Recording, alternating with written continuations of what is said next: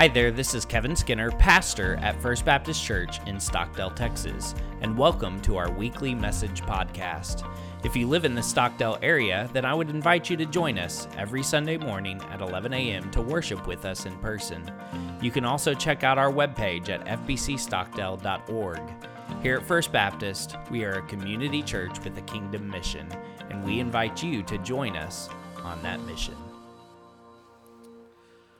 So, for a few years while I was serving on staff with First Baptist Watauga, we would take youth on mission trips with World Changers during the summer. Now, if you're unfamiliar with World Changers, it is a mission-minded organization that partners churches, and more specifically, it partners youth groups with families that have construction needs, with houses that have construction needs. And so churches and youth groups, they come together in a similar way to camp. To where they spend the night together, they eat meals together, and they have nightly worship services together. But then during the day, they break out into smaller groups, and they're sent into these homes that need some work done on them. And this is usually done in lower income areas where these families can't afford to pay for some of this construction help. So for the first year, we went to Little Rock, Arkansas, but then the following years, we took our youth group to work with Houston after the damage and the flooding that caused this damage in these houses in the Houston area following Hurricane Harvey. And so this last year that we went, in 2019, I and another person from our group in Watauga, we were partnered with a house that needed floors to be laid. And so all week long, we spent the week laying these floors in the house. And while we were laying these floors, we met this young man on our group named James. James was in his early 20s. And James was a firecracker of an individual. He had the most energetic and the most contagious personality. And so Nathan, the other person from Watauga, and I, we kind of just instantly clicked with this boy James. It was one of those just kind of instant friendships, immediate friendships. Have you ever had one of those? You just you become friends with this person immediately. This was James. So James was from Arkansas, and he had a thick accent, right?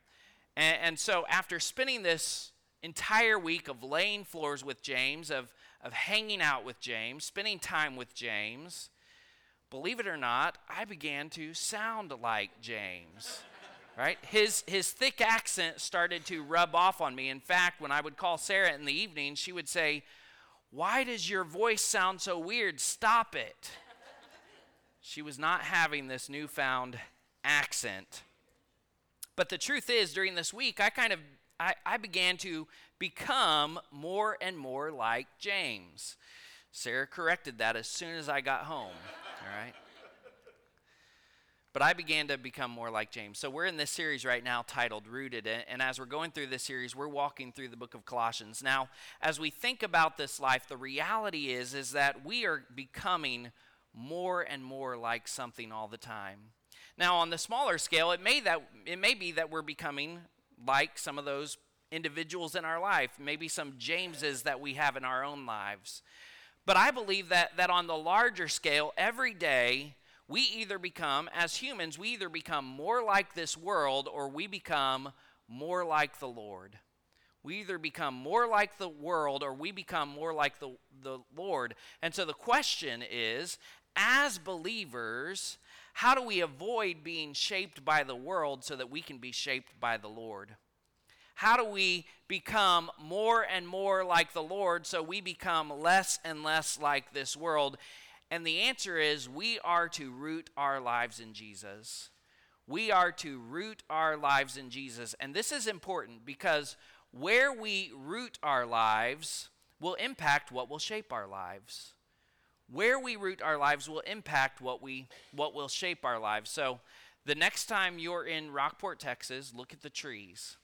You will notice that the trees have interesting shapes. A lot of them are bent and curved and kind of just twisted.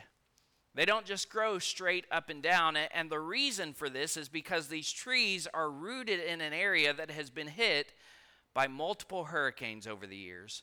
Where we root our lives will impact what will shape our lives. And so we need to root our lives in Jesus. So let me pause right here and just remind you of this overarching truth for our series. The world complicates things for us.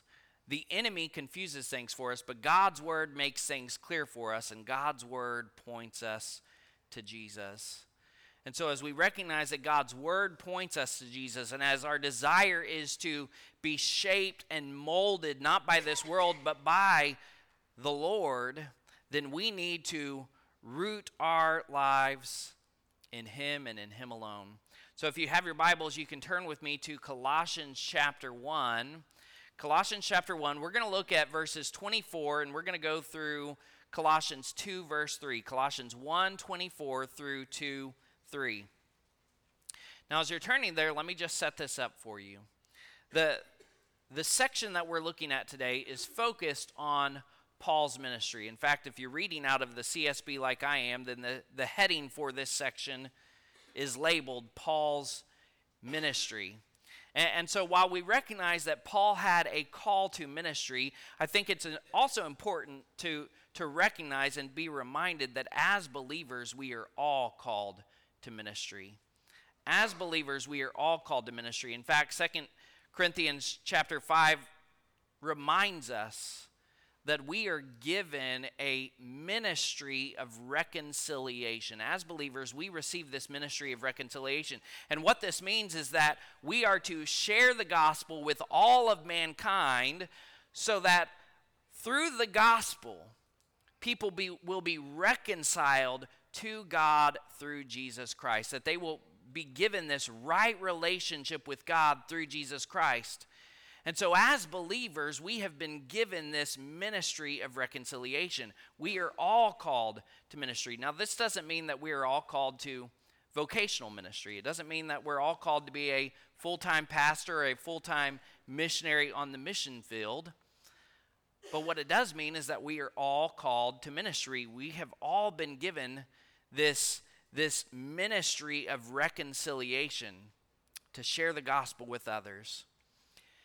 And so as we look at what Paul shares this morning about his ministry, understand as believers, this is to be taken and to be applied to each and every one of our lives as well.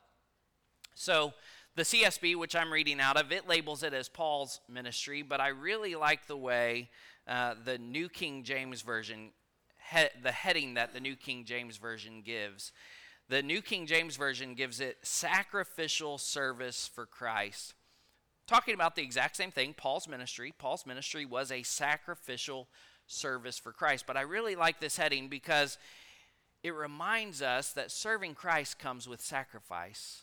Serving Christ comes with sacrifice. For Paul, what we're going to see and what we're going to talk about is that he endured great suffering for the sake of sharing the gospel. And that may be true in our lives at times as well. We may endure suffering for the sake of sharing the gospel. But at the very minimum, serving Christ comes with sacrifice for us, because when we come to Christ, we are to sacrifice, we are to put away our old self, our old sinful practices, that we might walk in obedience to the will of Christ. But understand, whatever we sacrifice, whatever it might be, what we gain in Christ is far greater than what we sacrifice. What we gain in Christ is far greater than what we sacrifice. So, C.T. Studd was a British missionary that lived from 1860 to 1931, which, can I just say, what a name. C.T. Studd. If I were to ever change my last name, it would be Studd, right? Pastor Studd. That just has a nice sound to it. But C.T. Studd, he was this British missionary. He spent 15 years serving the Lord, sharing the gospel in China, 6 years sharing the gospel in India, and he spent the rest of his life sharing the gospel in the Congo in Africa. And in fact, to this day, his name is still linked to the evangelization of the Congo Basin. So C.T. Studd's life was spent serving the gospel of Jesus Christ, sharing the gospel of Jesus Christ, and certainly there were sacrifices. While C.T. Studd was born in England, he didn't put down his roots in England. When he became an adult, he didn't live close to his parents. He didn't have the modern conveniences of the civilized world. And yet what he knew was that what he was gaining, what he was pursuing by sharing the gospel was far greater than what he was sacrificing, far greater than what he was giving up. In fact, I ran across a quote from Studd a few weeks ago. It's become one of my new favorite quotes. I posted it on Facebook if you're friends with me. But now this quote sits in our living room. It says, this is what Studd said, "Only one life 'twill soon be past. Only what's done for Christ will last." It's this reminder not to root our lives in the things of this world, because the things of this world will not last.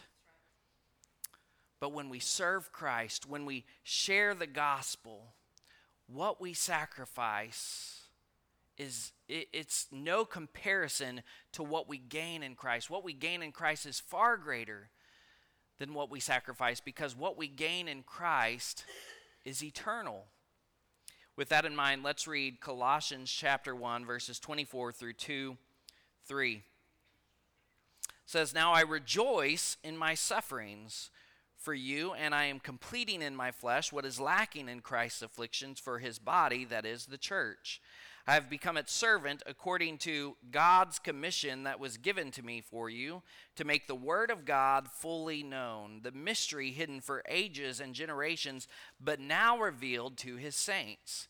God wanted to make known among the Gentiles the glorious wealth of this mystery, which is Christ in you, the hope of glory.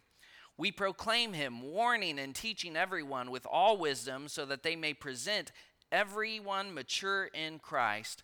I labor for this, striving with his strength that works powerfully in me. For I want you to know how greatly I am struggling for you, for those in Laodicea, and for all who have not seen me in person. I want their hearts to be encouraged and joined together in love, so that they may have all the riches of complete understanding and have the knowledge of God's mystery, Christ. In him are hidden all the treasures of wisdom and knowledge." So as we begin looking at this passage this morning, I want to start by pointing out what Paul says in verse 25. He says, "I have become its servant according to God's commission that was given to me for you, to make the word of God fully known." And I want to highlight those words there, to make the word of God fully known. Now, when Paul refers to the word of God here, he's not referring to the Bible as we know it, right? Because at this time, the New Testament didn't exist. Paul is actually writing a letter that is going to be included in the New Testament. So Paul's not talking about Scripture as a whole, but what he is referring to is the gospel message that he has been called to share. And really, I don't think that the Christian Standard Bible that I'm using fully captures the meaning of this phrase, fully known. I think the New International Version and the New Living Translation actually offer better translations for this phrase. The NIV says the word of God in its fullness, and the New Living Translation translates it as his entire message. And so when Paul says, "I've become a servant to make the word of God fully known," what he is saying is that his purpose and his intention is to share the entire message of the gospel. Not just part of it, but the full message. Now, this is why this is important to us. Because we live in a world that is all about the word love. Now, there's absolutely nothing wrong with that word love, right? That's actually the first part of our mission statement here at First Baptist Church Stockdale. To love God and to love others. We want to love and we want to be loved. There's nothing wrong with that word love. But many times what we see in our culture is that when the world uses this word love, what they are saying is, don't correct me. Don't tell me that I'm wrong. If you love me, don't tell me I'm wrong. If you love me, don't correct me. And if you love me, certainly don't talk about this other word, sin. I don't want to hear it, right? If you love me, don't bring it up. And so the temptation for us as believers can be to only talk about God's love. To say something like, did you know God loves you? He loves you so much. Now that's true. That's an absolutely true statement. God does love you. God does love you so much. But while it is true that God loves you, and while it is true that God loves you so much, to stop there and to say nothing else is to only share part of the story. So, I have a pastor friend that shared a story in his sermon a couple of weeks ago as an illustration, much like I do on Sunday mornings. But the problem is that he forgot to tell the rest of the story. He shared only part of the story. In fact, he left out the most important part of the story. He left out the end of the story. So after I listened to his sermon, I called him up and I said, I've got to know the rest of the story. How did this end? And he said, well, it's funny that you called because half the church was upset with me today because I didn't finish this story.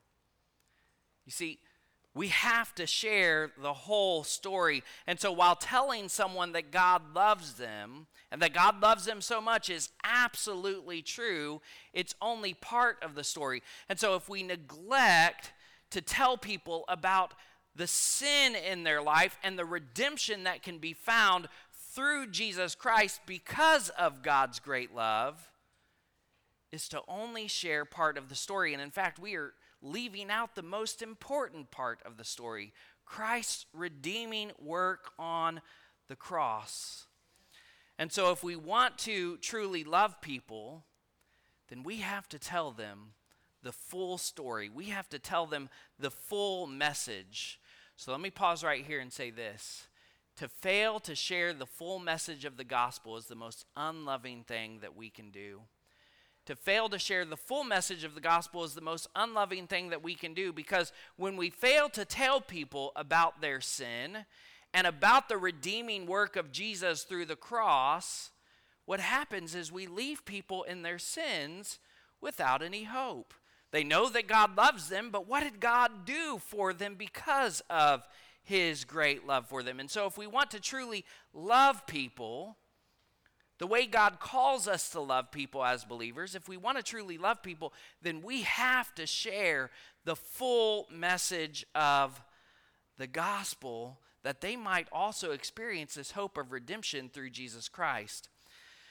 So with that being said, I think it's important, because I don't know everyone in here today, I think it's important that you hear the full message of the gospel. So first, we have all sinned, every single one of us. It doesn't matter how young you are or how old you are, every single one of us has sinned.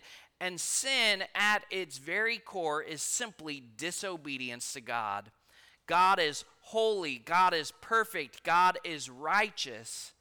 And because we have this disobedience in our life, regardless of how big or how small we might think it is, our sin prevents us from being in that right relationship with a holy God. But beyond that, because God is just, there is a penalty for our sin.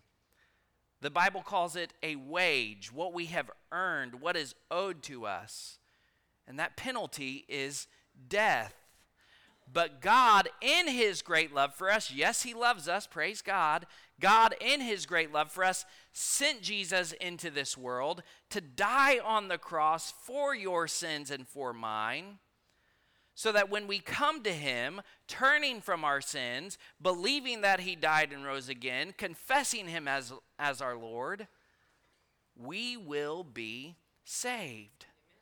That's the full message of the gospel. And so if you have never heard the full message of the gospel before today, then first let me say I'm sorry.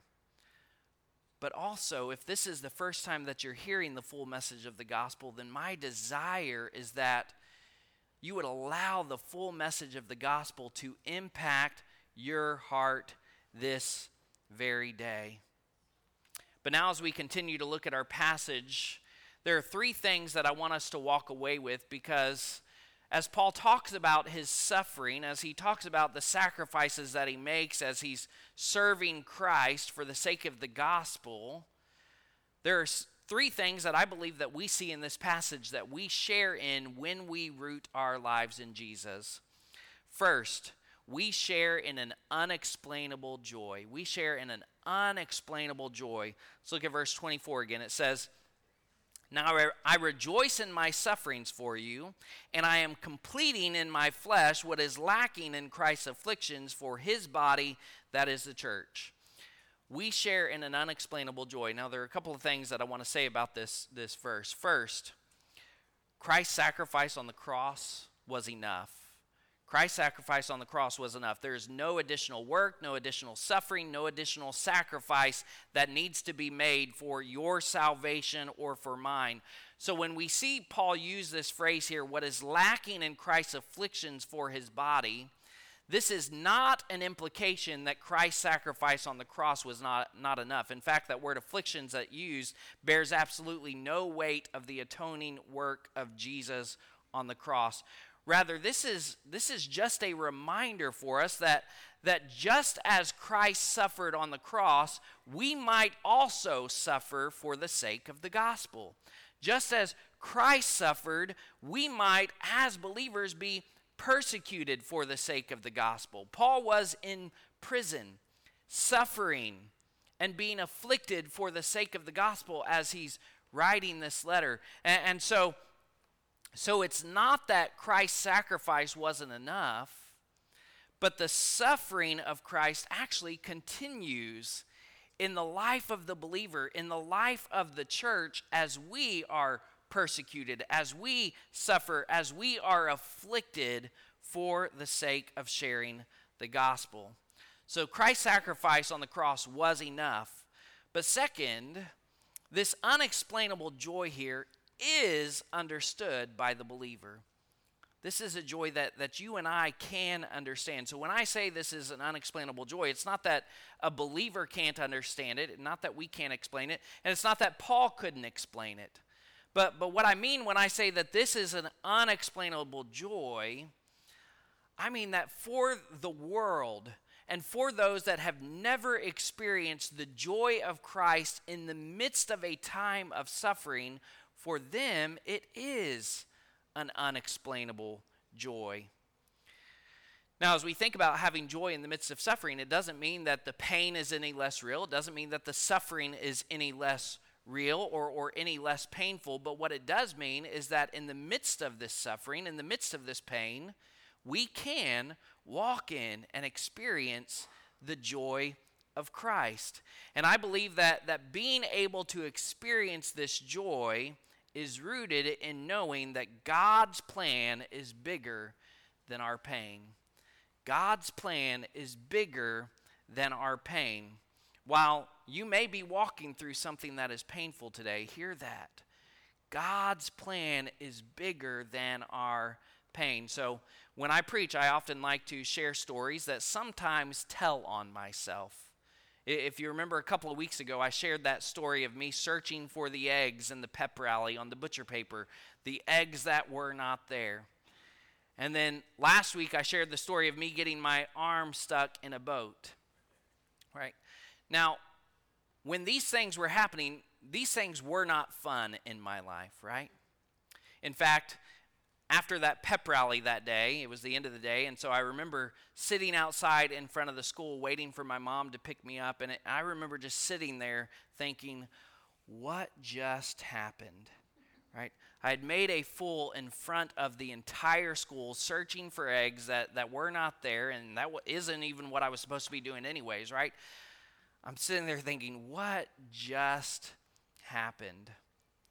But for the last 20 years or so, I have been able to use these stories for the sake of the gospel. These sometimes embarrassing, sometimes painful stories, I have been able to use these stories for the sake of sharing the gospel. And so I've been able to see people come to know Christ. I've been able to see people take that next step of baptism because, one, because of the gospel and the power of the gospel, but also because I've been willing to share these stories in my life. And so as we think about the painful things in our life, man, I wish I could go and sit down next to myself on that bench waiting for my mom and just say, one day you're going to be able to share this story for the sake of the gospel. It's going to be worth it, right? And when we're going through hard times, man, it's hard to see that. And so let me just give you this reminder right now. God's plan is bigger than our pain, so that when you do find yourself in the midst of suffering, when you do find yourself in the midst of a painful moment, you can recall this, man, God's got a plan that's bigger than this right now.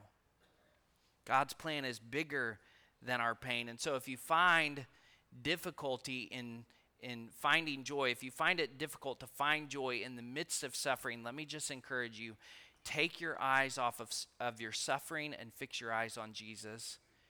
Take your eyes off of your suffering and fix your eyes on Jesus. Fix your eyes on the gospel and recognize that God has a plan that's bigger than our pain. And as you fix your eyes on Jesus, begin to allow this unexplainable joy to invade your life. So we share in an unexplainable joy. Second, we share in a glorious mystery. Let's look at verses 26 through 27 again. It says, the mystery hidden for ages and generations, but now revealed to his saints, God wanted to make known among the Gentiles the glorious wealth of this mystery, which is Christ in you, the hope of glory. We share in a glorious mystery. So how many of you remember that cartoon, Scooby-Doo? Scooby-Dooby-Doo, where are you, right? One of my favorite cartoons by far when I was a kid. I watched that in this house right next door when I was a kid, Scooby-Doo. So in Scooby-Doo, right, you have the gang driving around in their mystery machine van trying to solve these mysteries, which, by the way, if you're in the market, there is a man in Burlington, North Carolina, selling a Ford Econoline van turned replica of the mystery machine, and you can get that for only $10,000, right? But the Scooby-Doo gang, they would drive around in this van trying to solve these mysteries, and you get to the end of the episode, and they pull the mask off of the bad guy, and they uncover the mystery. But Paul says here that the mystery that we share in isn't something that needs to be uncovered. In fact, it's something that has already been revealed to the saints. It is the mystery that for the believer, Christ is in us. Christ is in us. But it's not just the mystery that Christ is in us, but that his desire is to dwell both in the Jews and the Gentiles alike. In other words, it's the mystery that salvation is for all people. Now, this was particularly important for the Jews of that time because the Jews understood that they were the only ones that could be saved. They failed to understand that through the cross, through Christ's death, salvation was made available to all people, regardless of race, regardless of background. And when anyone comes to know Christ, when anyone turns from their sins, coming to Jesus, asking him to be their Lord, they receive this exact same promise, Christ in them. So let me pause right here and ask, is Christ in you? Has there been a time that you have turned from your sins, allowing Jesus to be the Lord of your life, that you might experience the God of the universe invading you? Is Christ in you? And let me just tell you that this mystery of Christ in you is far greater than a $10,000 mystery machine, right? The value of this mystery of Christ in our lives is priceless. And yet it's something that is available to all people, when we turn to Christ. So we share in an unexplainable joy. We share in a glorious mystery. Finally, this morning, we share in his invaluable wisdom. Let's look at chapter 2, verse 3 again. It says, "In him are hidden all the treasures of wisdom and knowledge." We share in his invaluable wisdom. Now, the English translation of this verse really doesn't do this justice. It doesn't do what Paul is saying here justice, because Paul is doing a sort of wordplay here that's aimed at the Gnostics of his day. Because for the Gnostic, they believed that salvation was found in knowledge, right? They wanted to deal with mankind's ignorance. And so there was this idea that by gaining knowledge, we could somehow achieve salvation. And so they would store all of their knowledge in books that they called apocryphos. Apocryphos, which is a Greek word that it means hidden, but it also means to store up or to lay up. And so when Paul uses this word hidden here, he uses this word apocryphos. And so he's kind of aiming this at the Gnostics, or at this Gnostic belief. So kind of what he's saying is the Gnostics believe that salvation is gained through knowledge. But the knowledge that we need isn't stored up in books. The knowledge that we need is fully stored up in Jesus Christ. So let me pause right here and say this. In order to be saved, you don't need to know any more than Jesus. You don't need to know any more than Jesus Christ crucified and risen, because Jesus is enough. If you know that Jesus died on the cross for your sins, and if you know that he rose again victoriously, then you know enough to give your life to Christ, to allow him to be your Lord, to be saved. Jesus is enough. Now, there's a lot that I've learned over the years, both in and out of school, and I'm sure that many of you can say the same thing. But the most precious, the most valuable thing that I have learned in my life, I learned at the age of 5 years old when my mom shared the full message of the gospel with me. When I learned that Jesus Christ died for my sins and that he rose again, and that in him I could have eternal life. Parents, if you teach your children nothing else, teach them about Jesus. Teach your children about Jesus. Jesus is the most valuable thing that we can know. In him are hidden all the treasures of wisdom and knowledge. I'm reminded of the words of a song written by Graham Kendrick. It says, "Knowing you, Jesus, knowing you, there is no greater thing. You're my all, you're the best, you're my joy, my righteousness, and I love you, Lord. Knowing you, there is no greater wisdom than the wisdom that we can gain in knowing Jesus." And so the question that we have as we close today is, do you know Jesus? Have you turned from your sins, allowing Jesus Christ to be the Lord of your life? Do you know Jesus? And if you don't, then I want to give you the opportunity to respond right now. And so in just a moment, we're going to sing another song. And as we sing this song, this is going to be your opportunity to respond this morning. And if you would say, "That's me. I've never given my life to Christ. I've never turned from my sins. But today I have heard the full message of the gospel, that Jesus died, that Jesus rose again. He did that for me out of God's great love. And today I'm ready to turn from my sins. I'm ready to turn to him, allowing him to be my Lord." If that's you, then as we sing, I'm going to be standing right down front. Would you join me down here? Would you come and talk with me? Would you come and pray with me this morning, that you might receive this treasure of knowing Jesus? Would you come this morning? Now, maybe you're here and you would say, "I've given my life to Christ, but I've never taken that next step of baptism like Ruthie did this morning." And maybe you're in the same place that Ruthie was. Maybe you were sprinkled in a Lutheran church or in a Catholic church. You were sprinkled somewhere as a baby, but you have since given your life to Christ as an adult. And you're ready to take that step of public profession of faith through baptism. If that's you, I would invite you to respond as well. Let's talk, let's pray, let's make that commitment together today. And maybe you're here and you would say, I've given my life to Christ. I've already been baptized by immersion. And I've been visiting First Baptist Church Stockdale. I know that God is calling me to make this my church home.